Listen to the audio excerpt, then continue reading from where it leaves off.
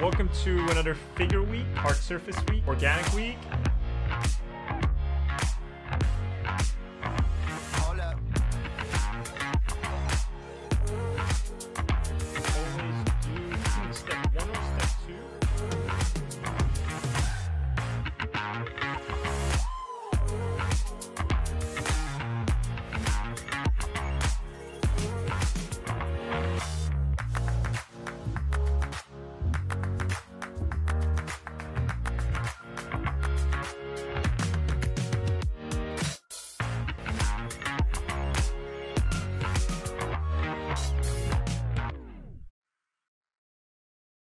Hey everyone, my name is Ahmed Aldouri. I'm a concept artist and former instructor at Art Center College of Design, Brainstorm, CCS, CGMA, and various other places. And I would like to introduce to you this digital painting course that I've created. But before we get into anything, I just want to thank you for the support you've all given me this whole time. And with the support of so many of you, I've been able to put together everything I know about painting into this digital painting course. You want to become a pro illustrator, concept artist, or even just a hobbyist, but you don't have a clear map to get there. And that's where I come in. I spent the last 6 months compiling everything I know from my 20 years of art practice, and I've turned it all into a map. Starting with foundations such as rendering shapes, color theory, painting basic subjects, understanding brushwork, brush economy, all that fun stuff, deconstructing the skull, drawing it from every angle, all the way to master studies, stylized painting, and you'll find yourself at the end of the course doing a concept art project based on everything that we learn in the first 14 lessons. So how does it work? Well, you sign up, you watch the lectures, do the assignments, post them to the community page if you want, and treat it as a self-study, except for those of you who have signed up for the weekly meeting, where I personally critique your work in a virtual classroom setting. I believe learning by repetition is super important, and that's what I've sort of presented a lot in this course, and the assignments are tailored for that, as adapted from my time teaching at Art Center. And each of these lessons have step-by-step explanations in real time.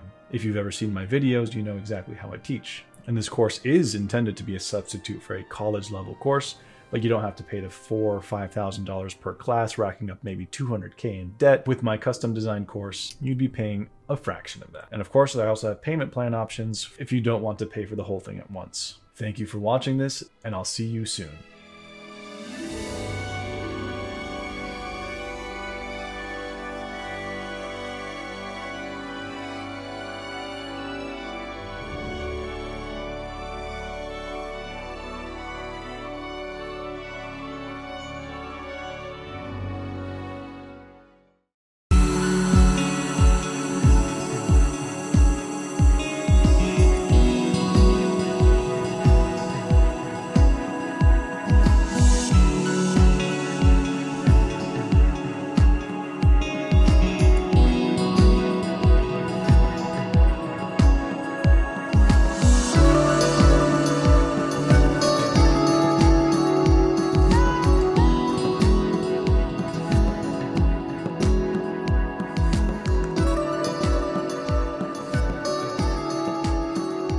Hey guys, and welcome back to another episode of Digital Artcast. Thank you for joining me once again. I hope, as always, wherever you are in the world, you're staying safe and being creative. And I hope these podcasts, these episodes are going some way towards helping with that calmness, with that creativeness, and inspiration also. Like most episodes, I always try to source the best people I can for these talks. And you know, I've had feedback in the Discord recently. If you guys aren't part of that, make sure you check down below in the description. You can join our community of over 200 artists at the moment, where we do feedback sessions and we're starting to do challenges. But yeah, there is also a part where you can suggest guests. And one of the most requested so far in the last 6 months has been the person I have on just now. So yes, I am listening to you guys, definitely, and wanting to get the best for you. So yeah, today we're talking to an illustrator, concept designer, and all-round just fucking awesome person, Mr. Steven Zapata. Hey Steven, how are you doing? Hey Gordon, thank you so much for having me. Yeah, you're welcome, man. You're welcome. So yeah, you've been kind of blown up in the last, I would say, 2 to 3 years. I know obviously you've had a career in concept design and illustration for a long time, but I think social-wise, you know, you've definitely been active and streaming, you know, putting out content, collaborating with other people. I think the first time I properly not knew of you, but really saw you socially was when you had done a podcast with Modern Day James Douglas, in New York. And you're obviously an NY yourself, and yeah, that was the first time I really got to sit down and listen to you kind of chatter away. It was you, Ahmed, and James, and yeah, you were having a good old rant. But yeah, so I mean, what kind of spurred the last couple of years and really getting in the public eye? I mean, first of all, for people who don't know you, do you want to do just a quick intro of who you are, what you do? Sure, yeah. So yeah, I've been in concept design, entertainment design in general. I'm a native New Yorker. I grew up here. I went to Los Angeles to go to Art Center College of Design after high school. So I started over there when I was 19. So that's back in 2009. And did my 4 years over there. Stayed in LA for a total of, I think it's 9 years, I want to say. I stayed in LA. Doing a bunch of stuff out there, especially a longer stint in studio, 3-ish, a little bit more than 3 years, working in theme parks out there in LA. Moved back to New York and started doing freelance when I was in New York, including all sorts of stuff, advertising, print, tabletop games, during that time I did a long stint on Elder Scrolls Online for over a year doing concept with them. Nice. So yeah, that's sort of been the trajectory or that's like the really bottled version of me. Condensed, yeah. But the social stuff really started coming up.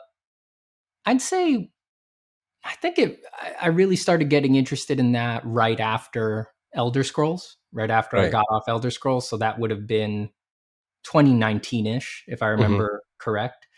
And that came from, at that point, I had sort of tried a lot of the stuff that I had been interested in when I went into the industries. So, I'd hit a lot of milestones. I'd found a way to make my living off of art. I'd done both freelance and studio life. And I had tried a bunch of niches, right? So I had done short and long stints on all sorts of stuff. And I had done a little bit of video game work very early on, like my first jobs ever. Like my first freelance thing was some freelance for a Russian MMO called All Odds, which I'm not sure. I think that's how you pronounce it. All Odds RPG, something like that. Yeah. But they, I'm not sure if that's still running or if they're still around, but right. I had done so for them, I had done some game work early on, but then I did like everything else. And then Elder Scrolls was like my return to games, which was really, when I went into the industries, that's really what I wanted to do. I was like, I want to be a games artist. But so after I got off, I was like, man, I've tried a bit of everything. And when I like looked at myself, honestly, I was like, I'm a bit dissatisfied for complicated reasons, right? As it goes with art, there's a lot going on with us. Yep. And I found that I wanted more human connection, but also artistic connection, and a space to talk about the stuff that we often feel like isn't on the table in the entertainment design world and the design world in general.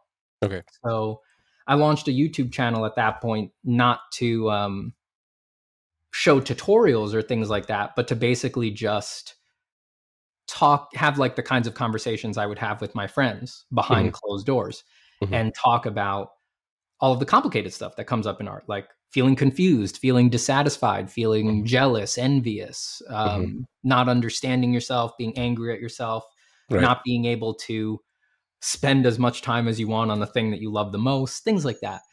And that was a reaction to everything that I'd gone through. And I'm sort of still living the expansion out from that, but that's where that all came from.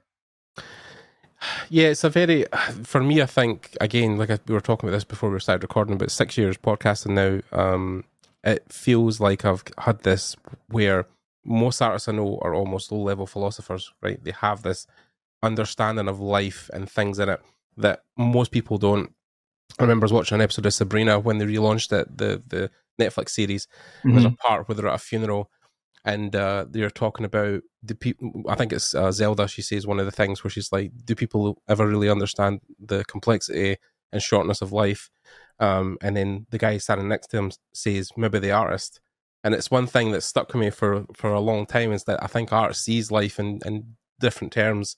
And I think when you become an artist and then you clash into that industry part of it, that's the thing you're always fighting with, right? Is the doing it for money, the business end of it, being a sellout, you know. And I think a lot of guys now we both know Ahmed very well, and you know, I think he definitely has become disillusioned with the whole industry, like yourself, and the fact that he's sold his soul for so many years doing stuff, and has spent so many years now trying to re-find himself. Is that kind of something you've done when you moved back to New York? Yeah. I mean, well, when I first moved back to New York, so this would have been 2016. When I first moved back to New York, my first priority was, at that point, I'd never been able to support myself off freelance. So when I first moved to New York, and this is a phase a lot of us go through, I was like, all right, next step, let's see if I can do it just freelance, just not being anybody's permanent direct employee. So that was really where I put my energies in the beginning when I moved to New York. But quickly, it became more about that, of figuring myself out. I was also, well, you know, what you said about artists being low-level philosophers, it's like, I think that our lifestyle inclines us to that almost automatically, right? Yeah. Because we, by nature of our job, we're often alone, solitary. Even if we work at a studio, once someone gives you the assignment, you've got to sit there for 8 hours making it. Yeah. And what that amounts to practically for a lot of us is that you're sitting there with your own thoughts for 8 hours. Unless you fill your head with audiobooks, podcasts, things like that. But even if you do that, you're still consuming more books, more podcasts, more media than the average person. About life, about experiences. Yeah. So it's almost, from my experience with my peers and my friends, it's almost impossible to not have that affect you, just because of the practical makings of the lifestyle. Yeah. And you wind up, well, depending on how you measure it, you're either overthinking it or thinking deeply about what's going on with you, what you're going through, where you want to go.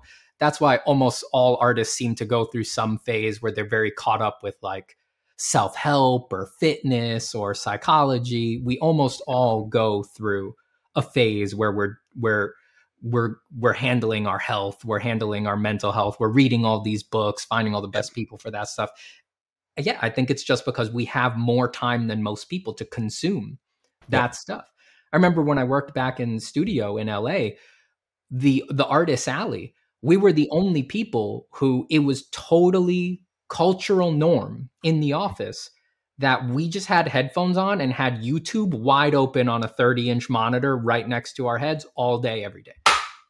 Sorry, my chair clicked. I hope that didn't blow out the audio. That's fine. But no one else could do that. You couldn't just advertise to the whole office that you were listening to YouTube all day and just having the video playing. But in Artist Alley, it was totally a norm. Nobody would bother you. They were just like, well, you know, they need to make the art. Don't interrupt them while they make the art, and it helps them get in the zone or flow. So the norms are just a bit different for us, I think, a lot of the times. And it just creates a huge space to retrospect and to look at your life. And hopefully produce useful and good philosophies, though not every time. I think it's also why so many people I know struggle with you know, mental health in general in this industry. And I mean, one part of it is just the industry in general, just throwing you in like a meat grinder and hoping you come out the other end still alive. But the other part is that, you know, you're so creative for so long. You know, I remember talking about, I think it was Da Vinci at the time, who talked about, you know, like he was maybe only actively painting for maybe an hour or two a day. You know, like a lot of other times he was writing, he was journaling, he was researching. But we have this output now that is like, if you go to a studio job, for instance, you know, you work 5 days a week, you're going to have to be active 40, 50 hours a week doing stuff. I mean, maybe paint 30 hours of that, but still that every week, every month, every year, like, I don't think we were really built to be that creative for such a prolonged time. And it really starts to wear on you, because at one point the engine just runs out and you're like, I've nothing left. You know what I mean? Yeah. There was times in studio where I'm not the coolest guy. So if this sounds like a really uncool thing to do, I admit to it. I'm really not the coolest guy. But they, after a certain point, they trusted me, right? So they gave me a bit of a leash. They gave me a bit of slack. I could sort of do stuff. So there was a long period there where, because I believe what you just said, I was like, well, I'm not going to. I'm sure you've had this experience before. I don't know if in an art job or something, but my least favorite thing is pretending to be busy. It makes me insane. And I've had art jobs, a problem what I'm thinking of is at an advertising studio, but where I did my task in an hour, but I need to be there all day.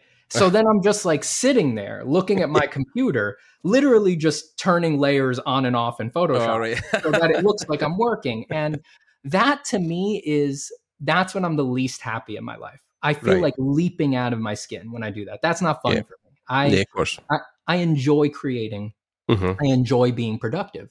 Yeah. So back at this old studio, we were having times like that. And because I had some leash, I was like, I'm not going to put up with this. So I would purposefully just screw off for the whole first half of the day. I would go, I wouldn't not show up to work, but I would I convinced the company to give me a VR headset. So I would go for the first 4 hours of the day. I would go up to this black box that they had upstairs on the second floor, and I would just paint in VR for 4 hours, totally not doing my job. And then I would let it all compress. And then for the last 3 to 4 hours of the day, I'd come back down to my desk and I'd do everything that I needed to do in 8 hours in a 4-hour rush, Right.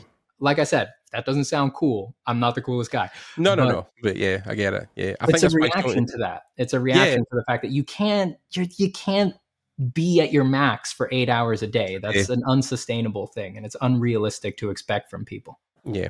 I mean, one of the things I noticed people talking about in the industry right now that's really gaining traction is the 4-day work week, because people are starting to realize that 5 days, we're working from the Ford Motors group, back in the day when, Ford had this 5-day work week, 9 to 5, and then that's how schools were then formed, because then they were based off that, and kids would go to school for 9 to 5. And so, because they were training factory workers, that was the whole point of it. So, now that we are in an industry where you're being creative, it's why do we need to be there Monday to Friday?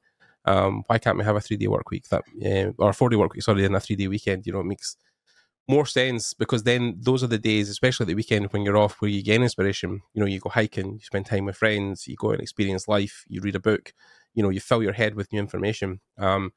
That's almost like a push and pull relationship your entire life, is that you have to balance the media you consume versus the media you create. And I think the studios are just, archaic like that in a sense. I'm sure you agree.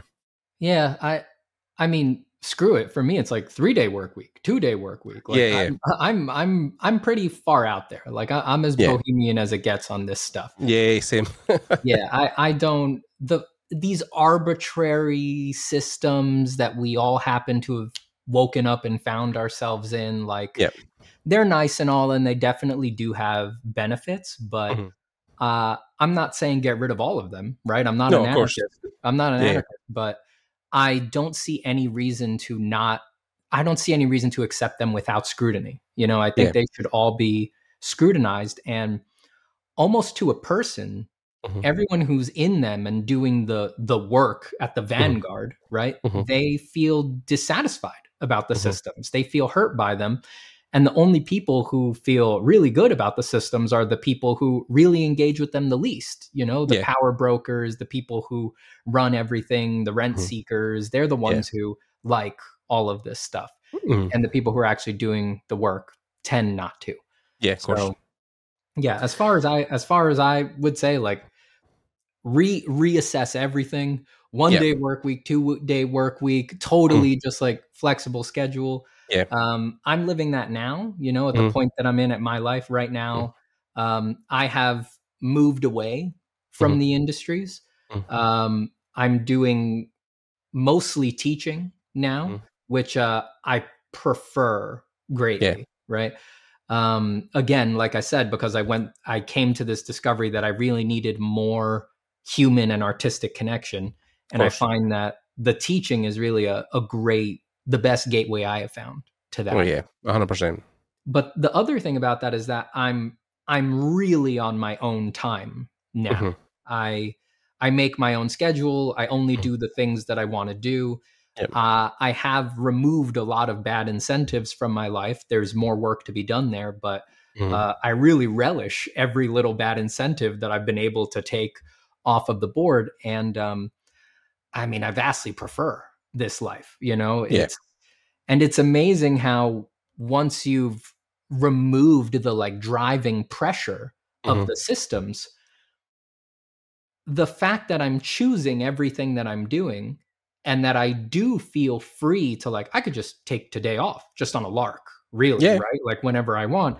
Um, because I feel that's true in my guts, Mhm. it makes me feel so relaxed that I can just do a shit ton of work. It turns out, Yeah. which is not something to go for. I would say it's like it's No, not. no. Yeah, you don't do that to like just take on more work. But I do find it almost comical that it's like I can do a lot of work, be very productive, be Mhm. very creative, but also like I also have the energy to be better about having a social life, Yep. to indulge other interests, to Yep. do even my chores, like do the dishes and take care of my dog and do all of these other things. Like I Take just care of feel you like, as well and your health. I mean, yeah, it's yeah. great. It's Yeah. great. It's just it feels much more sustainable to Mhm. me. It feels much more like the solid grounds for a life that I can, feel is sustainable day Yeah. to day instead of feeling 100%. like I'm on some sort of treadmill or something like that. Yeah, it was always talk about this. An interesting kind of haiku moment I had when again James Douglas, Modern James. I remember when I initially started talking to him about what he was doing, and the two things that stuck in my head about James I think is great about him is the one was when I asked him what he was kind of aiming for, I was like, "Oh, do you want to work in this studio or this studio?" It was like, "I don't know, man. I kind of want to just do my own thing. I want to work on my own stuff and I want to do my own projects." And I was thinking, how is that a goal? How is that sustainable? But me being younger, naive, thinking like, if you're not working for Blizzard or Riot, like what are you doing with your life? Right. But also once I said to him, why do you draw the things you draw? He says, I just think back to you like 15-year-old me, man, and think what would make him happy, and then that's just what I aim for. And it's like if we could all be that pure, the industry I think would be so much better. And it's hard to be like that because the industry does get in your head that, like I say, is like, oh, you need to work it right. You need to work it, but you need to go to art center. If you don't go to art center, you're not even going to make it in the industry. Never mind, like getting a studio or Nomon or whatever. Mhm. And I think now online schools with the stuff you're doing, with the stuff Ahmed's doing, that's shifting. That whole industry, that brick and mortar sense is going away. The fact that you've got to be in studios now, especially with COVID and now remote working, it feels like almost revolution, not in just like our industry, but the world, that how it's just shifting paradigms. I don't know for better or worse, but but like, how do you feel about the way systems are now built in with, especially students, right? Because you deal with students all day. So, are half of them all like, I want to work at Blizzard, I want to work at Riot, I want to work in LA. Have you got to disillusion them with that, or are you happy to encourage it? No, I certainly try not to disillusion, right? No matter how disillusioned I am, right? Like I think there's a sort of like, I don't feel ashamed of my cynicism, right? It's like, I personally feel, and people can judge me about this or whatever, but I personally feel I've earned my cynicism, right? Like I've been there. I did it. Like, I have life experience to base my cynicism. And by cynicism, I just mean my opinion that like, it's not for me and it's not all it's cracked up to be. Right. Yeah. So I don't worry about, I feel secure in how I feel about stuff. Right. But I'm not interested in projecting that cynicism on a young person or a student. Right. I totally see how those things can be separate. Right. Because every artist is different. But that said, what I do and what I have found is that I try to, with a student, I try to find out what type of artist they are, because these days there's a few different like archetypes that people are sort of funneling into. So the big ones for me, when it comes to anyone who wants anything to do with entertainment, concept art, video games, whatever, there's two types. So the first one is the person who really just wants to draw and paint. That's actually all they care about. They just want to get really good at drawing. And it just so happens that this job and this industry are the only bucket for that they have found in culture, right? Maybe they know about fine art, but for their temperament or something, fine art seems crazy or something like that. Or they've talked to their parents about it, and the idea of an industry, a commercial industry, is much more palatable to their parents than the fine art industry is. So either way, what they have at their core is just they want to draw and paint. And this is the bucket they've found. If I can get this job, I get to draw and paint for the rest of my life. There's that kind of student. And then there's the other one who is product focused. It's less that they love drawing and painting. They must have some inclination towards art making, right? But they would, what they really love is video games or movies or something like that. Right? So you can almost figure out who you are, where like, for me, I don't feel confused. If you summoned a genie and the genie was like, Steven, you get to pick. You can either never draw again or never play a video game again. I wouldn't have to think. I'd be like, I'll never play a video game again. Absolutely. Without a doubt. It wouldn't even hurt my feelings. Right? Like it wouldn't really be a big deal. And I like games. I like games a lot, right? But I just know in my heart, like, I'll just do a different hobby. Like, it doesn't matter. Right. And then, but a lot of other people are going to go, shit, you know? And a lot of people are going to say, take the drawing. Like, I don't know if I could do something with it. It hurts most of the time. I love games, you know? So you can almost run that test with yourself to find out maybe what, you know, it's a spectrum, but you can kind of find out what side you land on. So once you have a feeling of that, I think that can actually guide a lot of your choices, because for the genre / product focused artist, the one who really loves video games, for them, I would say you should basically be willing to do anything to work on a video game. 100%. Yeah, you should basically... This is verbatim what I've just told a student the other night. Exactly the same thing. Yeah, 100%. Yep. So for them, I really believe that, right? If they're pretty far on that spectrum, if they would tell the genie, get rid of drawing, give me the video games forever, I really would tell them, do whatever it takes. Change week to week. You know, just go, get in with people from the studios, go for your favorite studio, ape their style, use whatever tool necessary, because for you, it's just not that much about the process of making the thing, right? That's the end result. Yeah. Yeah. What you want is you want to be associated with Blizzard, with Riot or something like that, right? And as bohemian as I am, people are different. I know that people get satisfaction from different things. And if that's the satisfaction that is on the table for a human being, I want them to have it. I want them to have it and to be happy about it. On the other hand, a student who finds that process really is the answer, right? So again, it takes different shapes depending on who you are. But for me, I find like it's very important to me that the thing I do be fun to do moment to moment. Right? Like it's got to feel good for me. Right. And I don't get a lot of satisfaction from the final product. And I don't get, I get almost no satisfaction from being on a big project. Right. Like there can be some initial excitement there. It can color the lead up, like doing the work, like, oh, well, at least it's for this company. But then once the product's out, often I forget I did it. Like I still encounter things out in the world and I'm like, oh shit, I worked on that. Like I forgot that I worked on that until I see it out in life. And I just don't, it's in one ear and it's out the other, right? For me, I'm a much more process focused artist. For those students, people who are anything like me, I would not give the same advice I would give to the other type of student.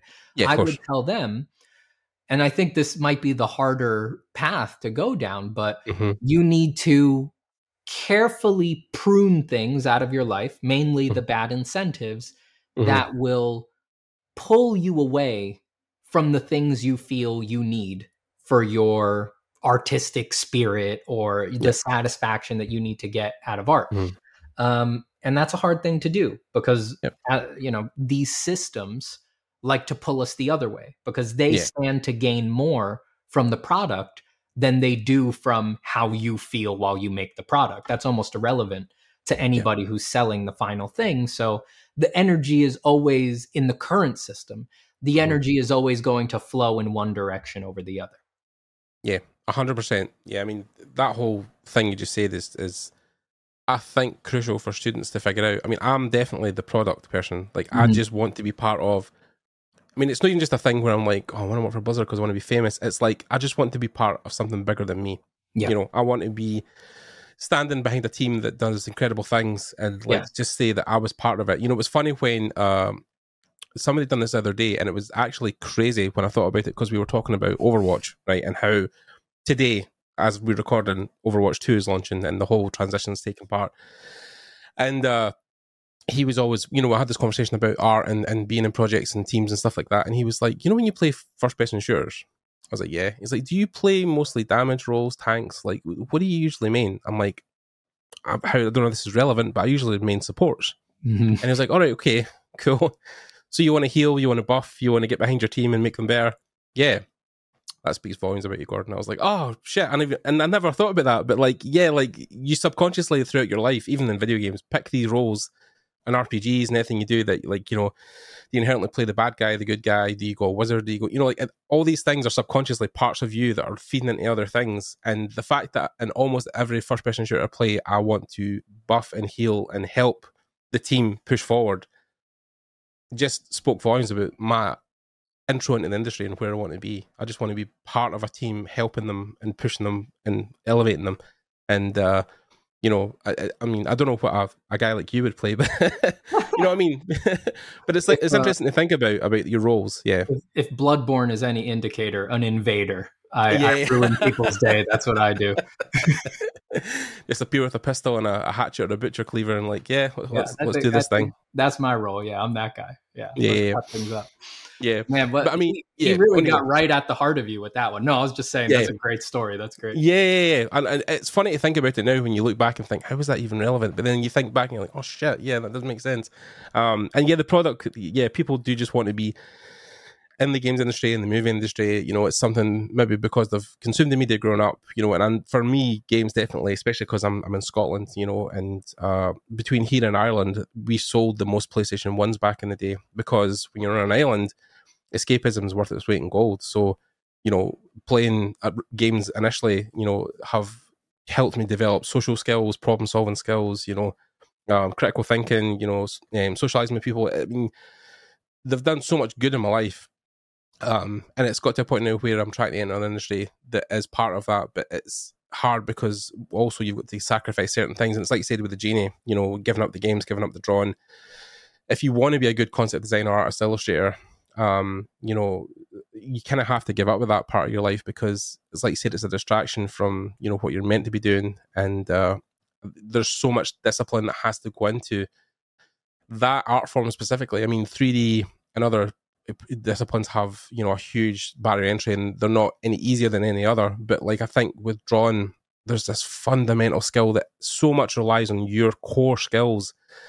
You can't fake that as much. I mean, with 3D artists, you know, sometimes the program can do things that, you know, you don't have to do because it's figuring it out for you, algorithms, things in the background, light and perspective. But with 2D, that's all on you. Like if you make a line out of whack or like the colors off, you know, you can't fake that in a program because it's physically you that's doing it. And that's the harder sell for students, is that you really have to be disciplined to want to do that particular art form. Yeah, I think so. I mean, but the other thing is that the industries change constantly and very rapidly. Like, I had someone message me the other day, sending me his portfolio. And usually when someone does that, what I need first and foremost is I need you to pick a goal. Like almost any portfolio without a reason it exists, right? A particular studio, particular industry is out of context. They're useless, basically, right? So I got the goal from him, and he sent me his portfolio, which had a lot of hard work in it, right? But he said, I think I want to work for Ubisoft. Like, I want to work for a place that's like Ubisoft. And his portfolio was really heavy on drawing and painting, right? And he had gained good skills in drawing and painting, right? It wasn't like it wasn't like top tier, but it was definitely above average, right? And for a lot of drawing stuff, it could be entry level. But based on the goal, I had to tell him, and it breaks my heart as the kind of person I am, you know, like I'm known for my traditional drawings mostly at this point. It breaks my heart to have to say it, but I told him, and it's my personal opinion, you know, anyone who works at Ubisoft may think I'm wrong, and, you know, you should talk to them. But I told him, like, because I went and researched, I went and looked, like, all right, let's look at Ubisoft's concept art. I was like, I think a portfolio this heavy in drawing and painting will hurt you getting a job at Ubisoft, because and there's deception in the art industries, you know, that's a whole other can of worms. But if we look at the product they put out there, it's all using photos, efficiently using photography and doing photo bashing. So even though it can be a flex to show that you can actually draw, if the portfolio is dominated by that and it goes to the wrong studio, in this case Ubisoft, it's not going to be a good look. It's instead going to advertise that it's likely that you're going to waste time trying to draw things when you should just be putting a photo in there. So like I was saying, the industries change constantly. So students sometimes come to me thinking that I'm going to be like hook, line, and sinker to say drawing is everything, because that's all I put out there in public, right? Of course. Whether it's digital, whether it's drawing on paper, I don't use any photos. I just draw from my head raw, right? So they think I'm going to be hook, line, and sinker on that. But sometimes they're surprised when I'm like, only if that's relevant to you. Like I don't begin from that assumption. And if they're coming at me with an industry goal, it's like, prove it to me. That's my usual stance. I'm like, prove to me that for that goal, you need to draw well, because that's actually not my starting point. There's plenty of positions where we can separate things like design knowledge and design understanding, but just like to draw well by hand is not necessarily needed for every kind of art thing, you know? And, Agreed. And if it is, it might only be up to a certain level. You don't need to draw like Karl Kapinski for every damn job. You know? Unless you're doing book covers or stuff for Warhammer, or, you know, like you want to go and get those illustrations. I mean, like people who like have the goal, I want to work for Magic the Gathering, right? Cool. You need to be a savant at like drawing and painting. Like that's just a given. You know, Hearthstone, any card game where there's illustrations, book covers, magazines, but concept design in its own, like you say, can involve stuff like photo bashing, photo textures, 3D with Blender now, of course. Or there's some people who don't even draw; they just make stuff in 3D and take screenshots, and that is the end result. But then, if that's what the director wants, what the art director wants, sure. Then what why are you even wasting your time drawing? That's why I think a goal is so important. And you know, I think we were having this conversation the other day. So myself and Antonio Staparts, who runs ArtWad in Europe, he was talking about how, you know, back in the day when studios hired a ton of photo bashers, a lot of the art that was put out was generic, it was bland. And I think Ubisoft, we even talked about this from a gamer's perspective, that they have a formula now where they put out similar things. I mean, obviously the teams work incredibly hard on a lot of this stuff, and stuff like Assassin's Creed Valhalla was incredible, and the amount of history and lore that goes into it. But then the painting style, that is very similar. And I think what people are now seeking is the traditional mediums, is stylizing stuff, is, you know, Riot and Blizzard employ a lot of kind of unique artists because they have a very unique spin, but they are now in a position where they built that skill up over years, and now they're needed. And I think, as we were talking about earlier with AI art, you know, there might even be a thing now where that becomes so generic that people will start to seek out the masters, people who really can put out stylized work or something that's different. It's a hard industry, because from when I started back in 2012, when I left my job as an engineer to go back to university, ArtStation wasn't even a thing. You know, there was no online learning whatsoever. No one was there, but it was, you know, the old DVD system and stuff like that. And the first stuff I learned on how to draw heads and stuff like that, it was David Finch. It was how to draw heads for comics and stuff, you know, dynamic heads. So even since I've left and the 8 years I've done it, like the industry has shifted so much, because even concept design at a point wasn't even a job. So, you know, it feels like we're not even settled on industry jobs, and there's so many new things that are starting, and maybe AI artists will be a thing. It will be a job at one point that people do. Who knows? But I know you've experienced it on your streams when you've talked about AI art. You've said about, you know, people are saying, you know, it's not really good stuff anyway. And you've kind of said, I wish I could agree with that, because I think the stuff is actually quite good. How do you feel? This is a big conversation piece, but AI art in general, for what you do, like, are you feeling threatened? Do you see it having a use? Like, where do you sit on the fence? Okay, so I think this is like the most interesting thing that has happened to us in a very long time. So I've like Photoshop and 3D textures and stuff like that. It's just like, as long as right. I've been around. I mean, Right. so I knew I wanted to go into entertainment, and I started looking at video games, movies, the concept art industry when I was around 16 years old. So that means wow. that I've had my eye on it for about 16 years now, because I'm 32 now. So people have been around way longer than that, sure, but 16 years is not nothing, right? So I've seen a lot of things come and go. By my estimation, nothing has ever reached this level of interest, confusion, strangeness, novelty, everything. So I think it's a huge conversation with an immense amount of nuance, and it's a very complicated thing to try to figure out. But I hardly know where to begin. I hope you don't mind if I just kind of like run. No. Just you do your thing. I'll just sit and listen. Yeah. Okay. So, first off, and as we've alluded to before, this is a pretty contentious subject at this point, which makes sense because we're all so confused, right? And a lot of people's livelihoods and things like that are tied up with it. But to start off with, just to reference what you asked me, like, do I feel threatened, right? So I personally do not feel threatened, but that's interesting.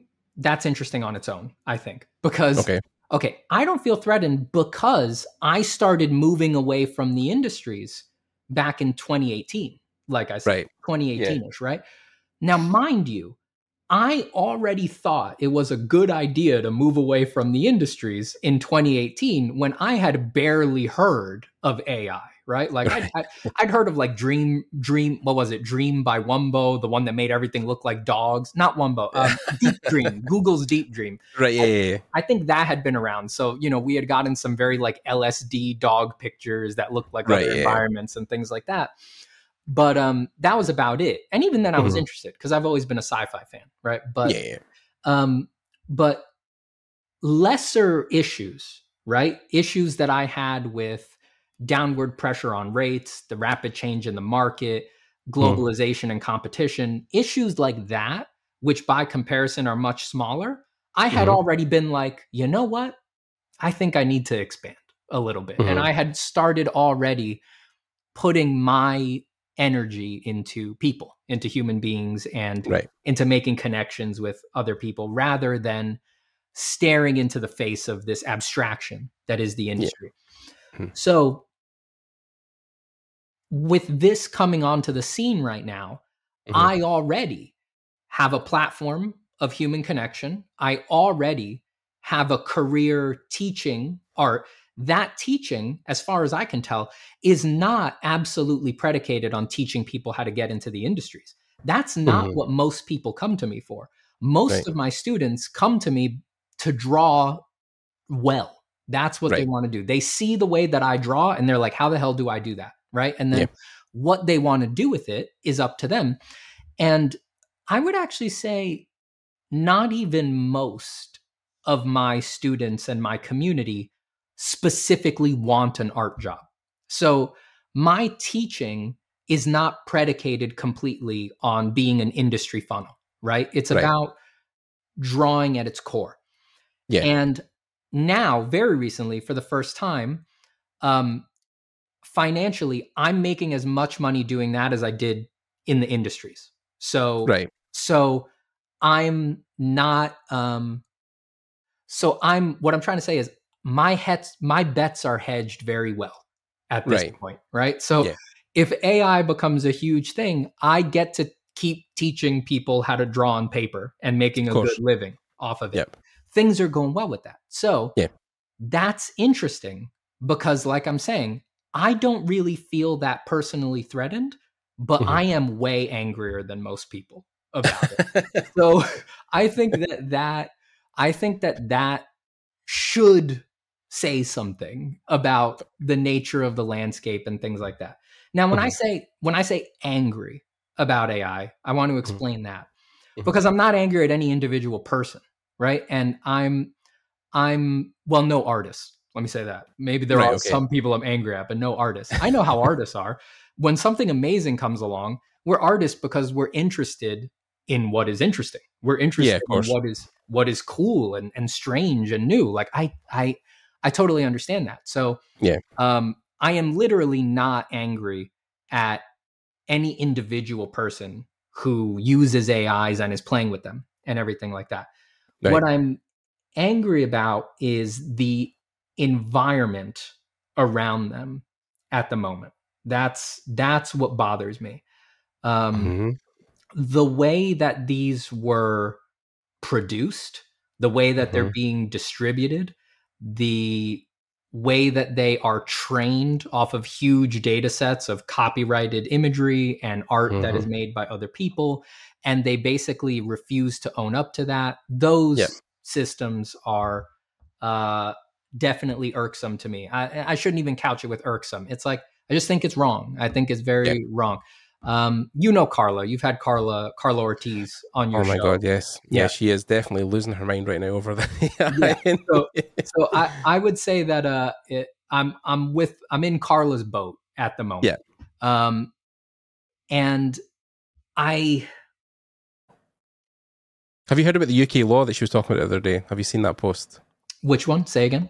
There's a UK law right now that would mean that these AI generation image things could take copyrighted images from anybody, and there's no law against it. In fact, there's a law going in place that they can do that and not be punished. Yeah, I think that's I think that's patent insanity. I think that's crazy, and I think that should be resisted. I personally think the AIs should have been launched as with data sets made of Creative Commons imagery, public domain imagery, and opt-in imagery provided by artists who consented to be in the training set. I think that it's up to the artists, but I think that they should be open to compensating the artists who opted in to have it trained. And I think there should be opt-in and opt-out options so that artists can say, the next time you retrain the model, which is, we're getting into the details of how these things work, but next time you retrain the model, count me out, take me out. It affected my livelihood. It affected such and such. You don't compensate me enough. I want to be out. Right. Yeah. So that's my personal, that's what I wish they had been. And I think that if you had asked any of us, let's say 6 years ago, let's rewind the clock 6 years. If you had asked, now mind you, back then, a lot of people would have said, this is actually impossible. AIs can never get that good, right? We learned that they have gotten pretty good. So let's pretend no one would think it was impossible, right? Let's pretend everyone you ask would understand it's possible for them to surprise us with how good they are. And then say, which model do you think is a good idea? The one that I just described, where it's Creative Commons imagery, public domain imagery, opt-in, opt-out, or trawl 5 billion images from the internet, including people's private data, and train it on that without telling anybody that you're doing it, and then just release the model into the wild for anyone to do whatever they want with. I think 99.999% of people would have picked the same model. And then if you offered the second model, the one we're living in, everyone would have looked at it and been like, don't fucking do that. Don't let them do that. I think if you run the mental experiment of going back in time, I think it's hard to imagine the crazy person who would be like, let's do the second model. Let's just completely steal everything on the internet and screw over everybody and things like that. So I think that argument from time is very compelling. And I think that a lot of what I'm going to describe as a sort of like a momentum or inertia, like just everybody feeling like, well, here it is, and we've been screwed before, so what are we going to do? Like that sort of bovine acquiescence to the matter-of-fact nature of the timeline is really born of the fact that they surprised us, that they didn't ask, that they weren't vetted, that there was no oversight, that there was really they don't care. They don't care. That's the problem. We're all sort of doing the mental gymnastics to justify it just because they already damn did it, right?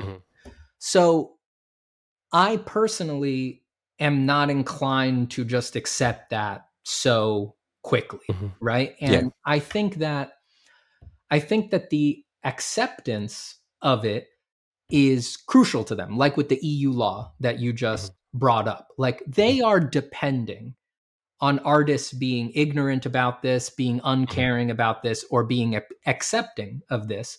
They are depending on that so that it will be easy for them to change the laws. The people who have everything to gain from this are, of course, depending on that. They're going to need it. Now, the copyright laws on their own are a hairy thing because they change from place to place, right? Something that's going to be legal in one place is going to be illegal in another, and there's going to be weird overlaps that overlap differently across time as well. You know, things are gonna flex and change. So the litigation side of it is extremely worrying to me because you know, once you bring something into the courtroom, it's chaos, right? I mean, if you have any exposure to legal systems, it's like once you sort of, if you're not naive, right? If you, for example, know anyone who has been to prison, or you know, my father was deported, for example, so I've had some encounters with the legal system. Even if you know anyone who's been through a divorce, you know that once you get into court, it's actually chaos. You never know what's going to happen, and it's the commonplace, mundane experience of human beings that when they step into court, they're like, it's obvious I'm going to win. I did nothing wrong. And then they come out and they're like, holy shit, I'm going to prison. Like the case didn't go my way. That's not actually interesting. That's boring. That happens all the time. So I personally am very worried about the litigative angle because I can easily imagine the organized company, or artists are not organized. I can easily imagine the organized company with bottomless pockets defeating a loose conglomeration of artists in court and putting us in a situation where it's like, it may be legal, but that doesn't mean it's just. There's tons of stuff like that in society. So I'm very dubious about the litigation side of it. I'm very worried about how that could go for us. Lots of things have gone poorly for us on those fronts. And I don't know what it's going to take there, but I do think some amount of teasing these incentive structures and these systems out as a discourse between artists, I think some amount of that is going to be very important, right? Because people just don't have it on their radar as a thing, as an important thing. I've already, just from my animalistic screaming so far on my streams about these things, I have already woken up some people who felt neutral about it, and suddenly they're like, oh my God, what is going on? It's like it really snuck up on them. So I do feel the discussion is worth it if it's even cluing in a few people into its gravity. It's not the most comfortable discussion. It sucks that it gets tied up with art, which is very associated with people's feelings of self-worth and identity. But I think it's a super important discussion to have. And I haven't even mentioned the industries yet. I'm just talking about the weird problems around the systems, the way they're making them, the way they're distributing them, and the incentive structures of the companies that are making them. I think all of this stuff is extremely troubling. It's a deep conversation. There's a lot to go through. And like you said, we could spend a whole hour and a half just talking about AI. I've almost tried to get a panel together, but people are so heated right now. I feel it would explode into just chaos.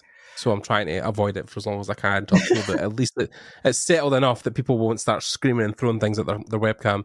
Well, better to throw it at your webcam than at people on stage. At least. Yeah, of course. The way I initially saw it, and I think this still holds true, but there's a caveat, is that if it's opening the door for other people to get into art, that in my sense is a positive thing. What I don't agree with, is what you don't agree with, is that it's scrolling people's work and stealing, essentially. If it was just a data set based on, like you said, copyright free stuff, where it was just stuff that you could use, Creative Commons, totally fine. Go nuts. Same. Like, enjoy yourself. Like, type anything you want, spend 24 hours a day making art. Great. I'm happy for you. I'd use but it. Then, I'd be like, this is so cool. I'd mess around with it all the time. I'm the same. I've done stuff as well. But like, yeah, like the whole legality thing, like, I know when people back in the day, and this is going back maybe, I can't remember when it launched, maybe even 2010, 2011, when Spotify launched. And people were like, oh my God, all the music in the world ever. And I get to listen to it whenever I want. And it just streams straight to my computer. And then every artist in the world was like, oh, fuck. You know what I mean? Like, they had this whole thing where it's not the same as the AI in a sense of the tool, but like it was a thing where people were having a fight where they wanted to be compensated for their work. And, you know, if they have to stream it, they wanted at least some legality and what they could stream and what they were getting back out of it.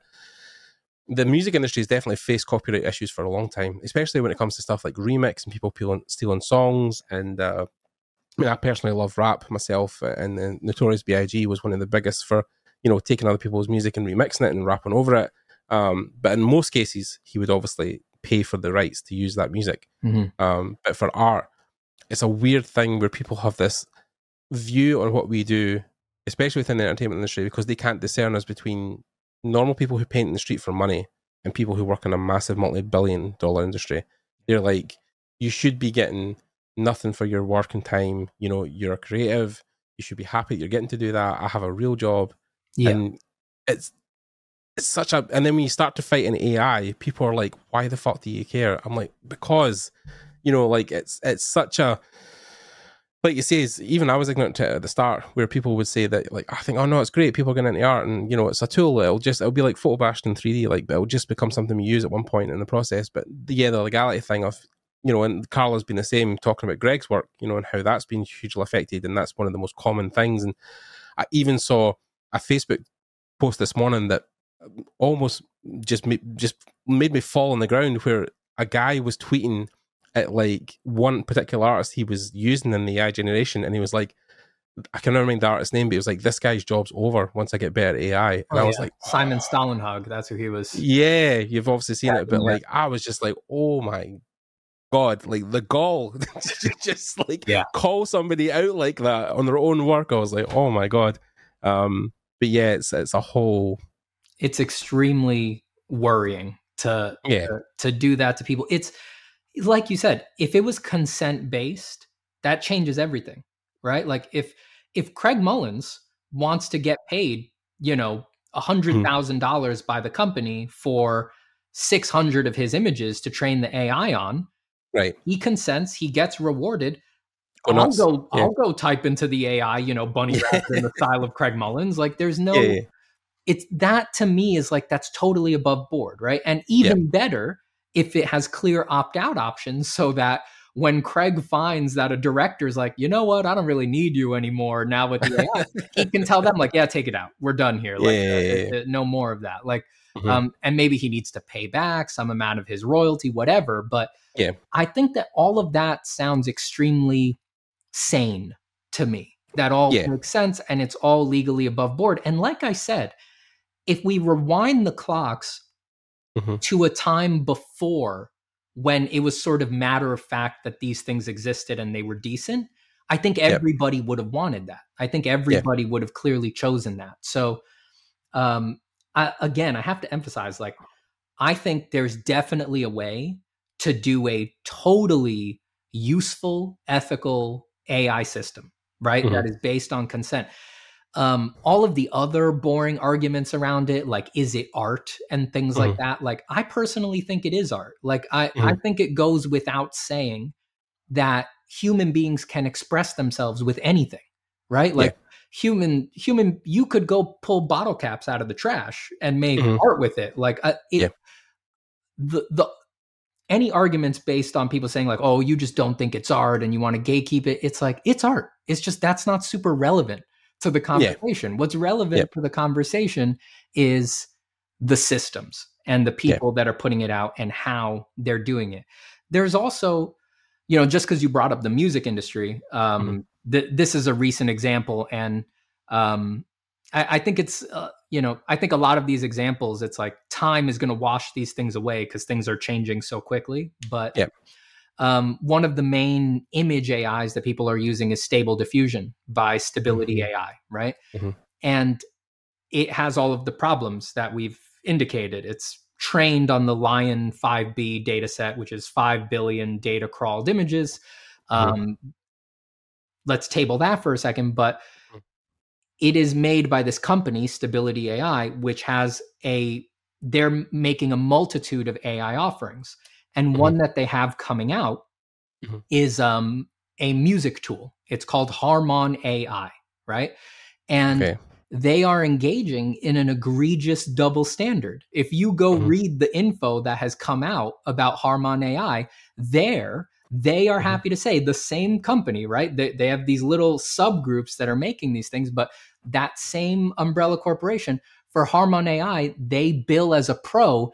It is made with all copyright free and Creative Commons music and music that artists opted in to offer to the AI. And then they say themselves, because AI models are prone to memorization and overfitting, it was a must to keep copyrighted data out of the training set. That is a double standard, so direct and so like they're laughably putting their foot in their own mouths with that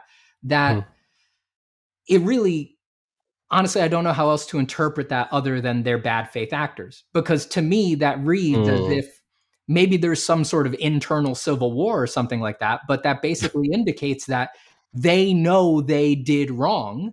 And it's just that they're more afraid of musicians than they are of artists. And they see that right there. Yeah. That's exactly it. It's a more litigious industry, a more unified industry with better... You're dealing with millionaires. If Nicki Minaj or Taylor Swift gets pissed off that you're sampling their songs, they can sue you for millions. We can't do that. Exactly. We don't have that power. Artists in the industry, some of them make decent money at big studios, but like you're not talking on the same level as like Taylor Swift and stuff. Yeah, not at all. And I think that they are aware of that, and they know that the scale of the problem, let's say it's theft. I don't know. Let's call it theft. But if the scale of the theft almost numbs the mind. It's like, it'd be easier to get behind they stole Craig Mullins' art. It's easier to get behind that than they stole 5 billion pieces of art. That the scale of that numbs the mind. You're just like, I don't know what to do. Everybody's art. yeah. It's like it. I think they understand that our visual artists are not inclined to unionize, to litigate, to be contentious. Artists just want to stick their head in the sand and hide in a hole. And that if they do it on a big enough scale, no one's going to know where to strike.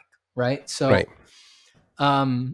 that's my interpretation of that egregious double standard. There's other ones. Like I said, you could say there's a civil war and that within their company, these people are, more on my side and the other people are more, I don't know what to call the position that they took. But whatever it is, there is a deep inconsistency going on there. And it's not a good look for us that we would let them sort of walk all over us on those particular points. It's very frustrating. It's very frustrating. Yeah, I mean, it's something that I think we're going to have to watch play out. But I know from some of the books I've read, there's one I've just read recently called The Fourth Turning, where it talks about how humankind revolves round and round in these 80 to 100 year cycles where the same thing's going to happen over and over again. And the fourth turning, the one we're in just now, is what they call the crisis part of it, where everything in the world is upheaved, global crisis with finances, wars, things going on globally. And that is supposed to culminate in around 2028, 2029, because the fourth turn started in 2008 with the financial crisis, so the global financial crisis. And they last about 20 years. So they reckon by 2028, 29, 30, the world will go back to what they call the first turning, which is the age of prosperity, where there's money for everybody, there's jobs, there's loads of things going on that people... Yeah, so it's and the thing they talked about as well is with the next turning is that AI would play an integral part. It would almost decimate something like 30% of the global job market, where most jobs would be taken up by AI. And that could be, we might see an evolution in the driving mechanic where long-haul drivers, taxi drivers and stuff like that are replaced with self-driving cars. And then within our entertainment industry, some aspects of the art would be handled with AI. And it's hard to determine and predict what that would be, what parts of it would be taken over. But then looking at the last 2 years, concept design and blue sky stuff is definitely, I think, on that list. And I think the more niche you can go with your career and also the more slightly technical, then you can safeguard some of that. Like we were talking about earlier with your brother and user interface, like that seems like one of those jobs that would still be needed, would still be around, would still be one of the things that people are really looking for, because everything needs UI, not just, the games, TV, movies, everything. So yeah, there's definitely a way to kind of safeguard that, but it's difficult because I know why people also are scared in the fact that they've spent 10, 15 years getting good at what they do, and now to think that they have to now again shift, it's unnerving. Yeah.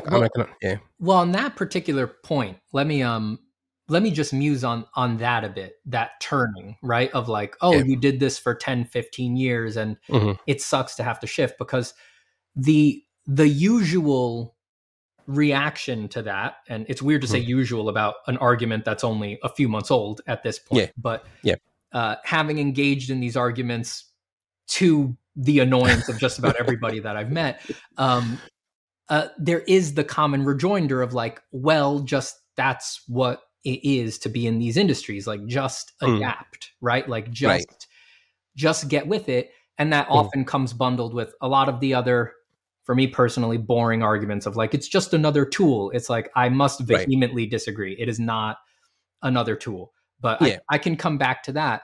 But the sort of punkish like reaction that people have of just like, well, yeah, you learned it for 15 years, but, sucks to be you. Like, bad luck of the draw on the really, it's not like you didn't get thoughtful about it. And it's not like anyone becomes an artist easily. It's incredibly hard to become an artist. So it's like, if you were going to be thoughtful about what you chose to do, art is one of the things that demands the most thoughtfulness from you. And almost day to day being like, is there still a good goddamn reason to do this? Like, to sit down and do it again. So I actually really don't like the usual punkish reaction to that is going on. It doesn't, just because that has been the course of history, that, that's the random turning of technology, so too bad for you. That is no consolation on the loss of human capital and human opportunity. And it's, I think it's a little cold and honestly comes off as like petulantly childish in the face of, this is specifically to give the fruits of that sector to a senseless machine. There's no joy will be gained by the AI doing more creative work. No, the AI cannot enjoy the fruits of its labors, right? So we are letting the random turning of technology displace and steal a huge amount of the available moment-to-moment happiness and satisfaction and meaning that is available from look, art making jobs have their problems, but Mm. people do them for a reason. They go for them because they think they'll be fun, and they often are fun to some degree once you get into them. To give that to a robot Mhm. just because it's possible is, by my liking, deeply anti-humanist. It's like, to what Yeah. end? Why do we want to do that? Who is Yeah. this for? Why are we building this system? It makes very, Mhm. very little sense to me. And again, mind you, that's coming from someone who, I don't do that anymore, right? Like, it's Mhm. not, Yeah, it's yeah. not me losing their job over that. It seems completely nonsensical. Yeah. And I'm really not jiving with the arguments that are like, well, the American auto worker, the same thing happened to them, like tough bricks. It's like, you're just going to brush off, like, I mean, towns were decimated by that automation. We are still feeling the effects on our economy of the fact Well, that Detroit as well, yeah. it had huge detrimental effects that we are still working out. It changed our politics. It changed our overall energy, the way that we perceive our country. It is not a small dismissive thing to ignore that those were islands of order in a sea of chaos that we just wholesale clicked off, right? And then those families triggered the opioid crises, and they couldn't afford. It produces all of these other problems, right? It's like the chaos theory where like the butterfly flaps its wings in Tokyo and then in New York there's a rainstorm. Like it's the thing where there's this overlapping effect that happens, cascades the domino effect that when one plant, we had it here in Scotland in a place called Motherwell where my dad was born. When they closed the steel factory there, everybody lost their jobs. The town went to shit. Everybody went on benefits and government aid. It's felt worldwide. Yeah. Yeah. Well, I think it's like, I also can look at history and see that stuff has happened, but it is completely callous to ignore the suffering that our family members have gone through. And it's like, those were people. And again, it's like, maybe that's what happens in history, but it seems but why, man? Why not choose the people? Because money, because profits, because corporations. If anything over the last 20 years, and we've seen the way capitalism's ruled your country, especially like in ours. I mean, the UK is definitely part of it, but people will always put profits over people every single time, and it's almost like archaic in the way of thinking. But if you go back to look at like how our evolution has went through history and civilizations, is that a couple of hundred years ago, people like you and I would have been relatively poor, living in squabbles, where people who were rich lords, majesties, royalty, would have everything, almost an overabundance. And you look at the world now where, people, especially with the energy crisis we're having in the UK, people are really struggling to pay their bills. They're really struggling to feed their kids. Where we now have, because of COVID, we have 25 new billionaires in the country. And that distribution of wealth is seen globally now, especially in the US, like where you guys have like Bezos, who's out, taking rockets to space. Well, a lot of his factory workers, 1,500 of them died in that facility because they couldn't go home during the hurricane. Not to get political or like really deep into like the world, but you're talking about, why would people pick that? And I'm like, I can see why people would pick it and why a company, especially like if you can hire one AI machine versus 15 concept artists, it's going to win every time. You know what I mean? So, indeed. The trick is that just like the banality of knowing that's what happens, I don't think justifies just accepting it outright every time. Of course. It happens because we all know we're being ill-served by that system. So it seems a bad idea to just accept it. And even the way you put it, it's like, yes, they're going to choose money every time, but the they is companies. Is these things that don't actually exist. In the US, we've tried our best to make them people. There's laws that say companies are people, but in reality, they don't exist. They're not real things, right? There's someone who, the CEO and the stockholders who will benefit from what it does. It's never the people choosing to lose their jobs and to have nothing to do and just to be hurled into the chaos of not having any structure in their lives and things like that. So I just, oh God, it's not something to just accept lightly. I don't think. No, especially, like I said, when it is coming on the back of a ill-conceived and weird system that we don't understand and that is doing some pretty fucked up things to trigger this. God, it's so deep. And if I could just go back to the it's another tool argument, right? Because this one for me in our industry, because we're these kinds of nerds, right? Especially if you're in the digital art world, it's the most low-hanging fruit argument. So I just want to quickly look at it. Yeah. I'm not a Luddite, right? Like I happen to be known for my traditional art online now, right? That's what my pencil drawings are, most of what's on my YouTube and why people come to me. But I have a digital art commercial career. And just to, again, explain I started making digital art in MS Paint when I was like 6 or 7. I did my first 3D renders at 10 in Bryce 3D. I've been using Photoshop since I was 13.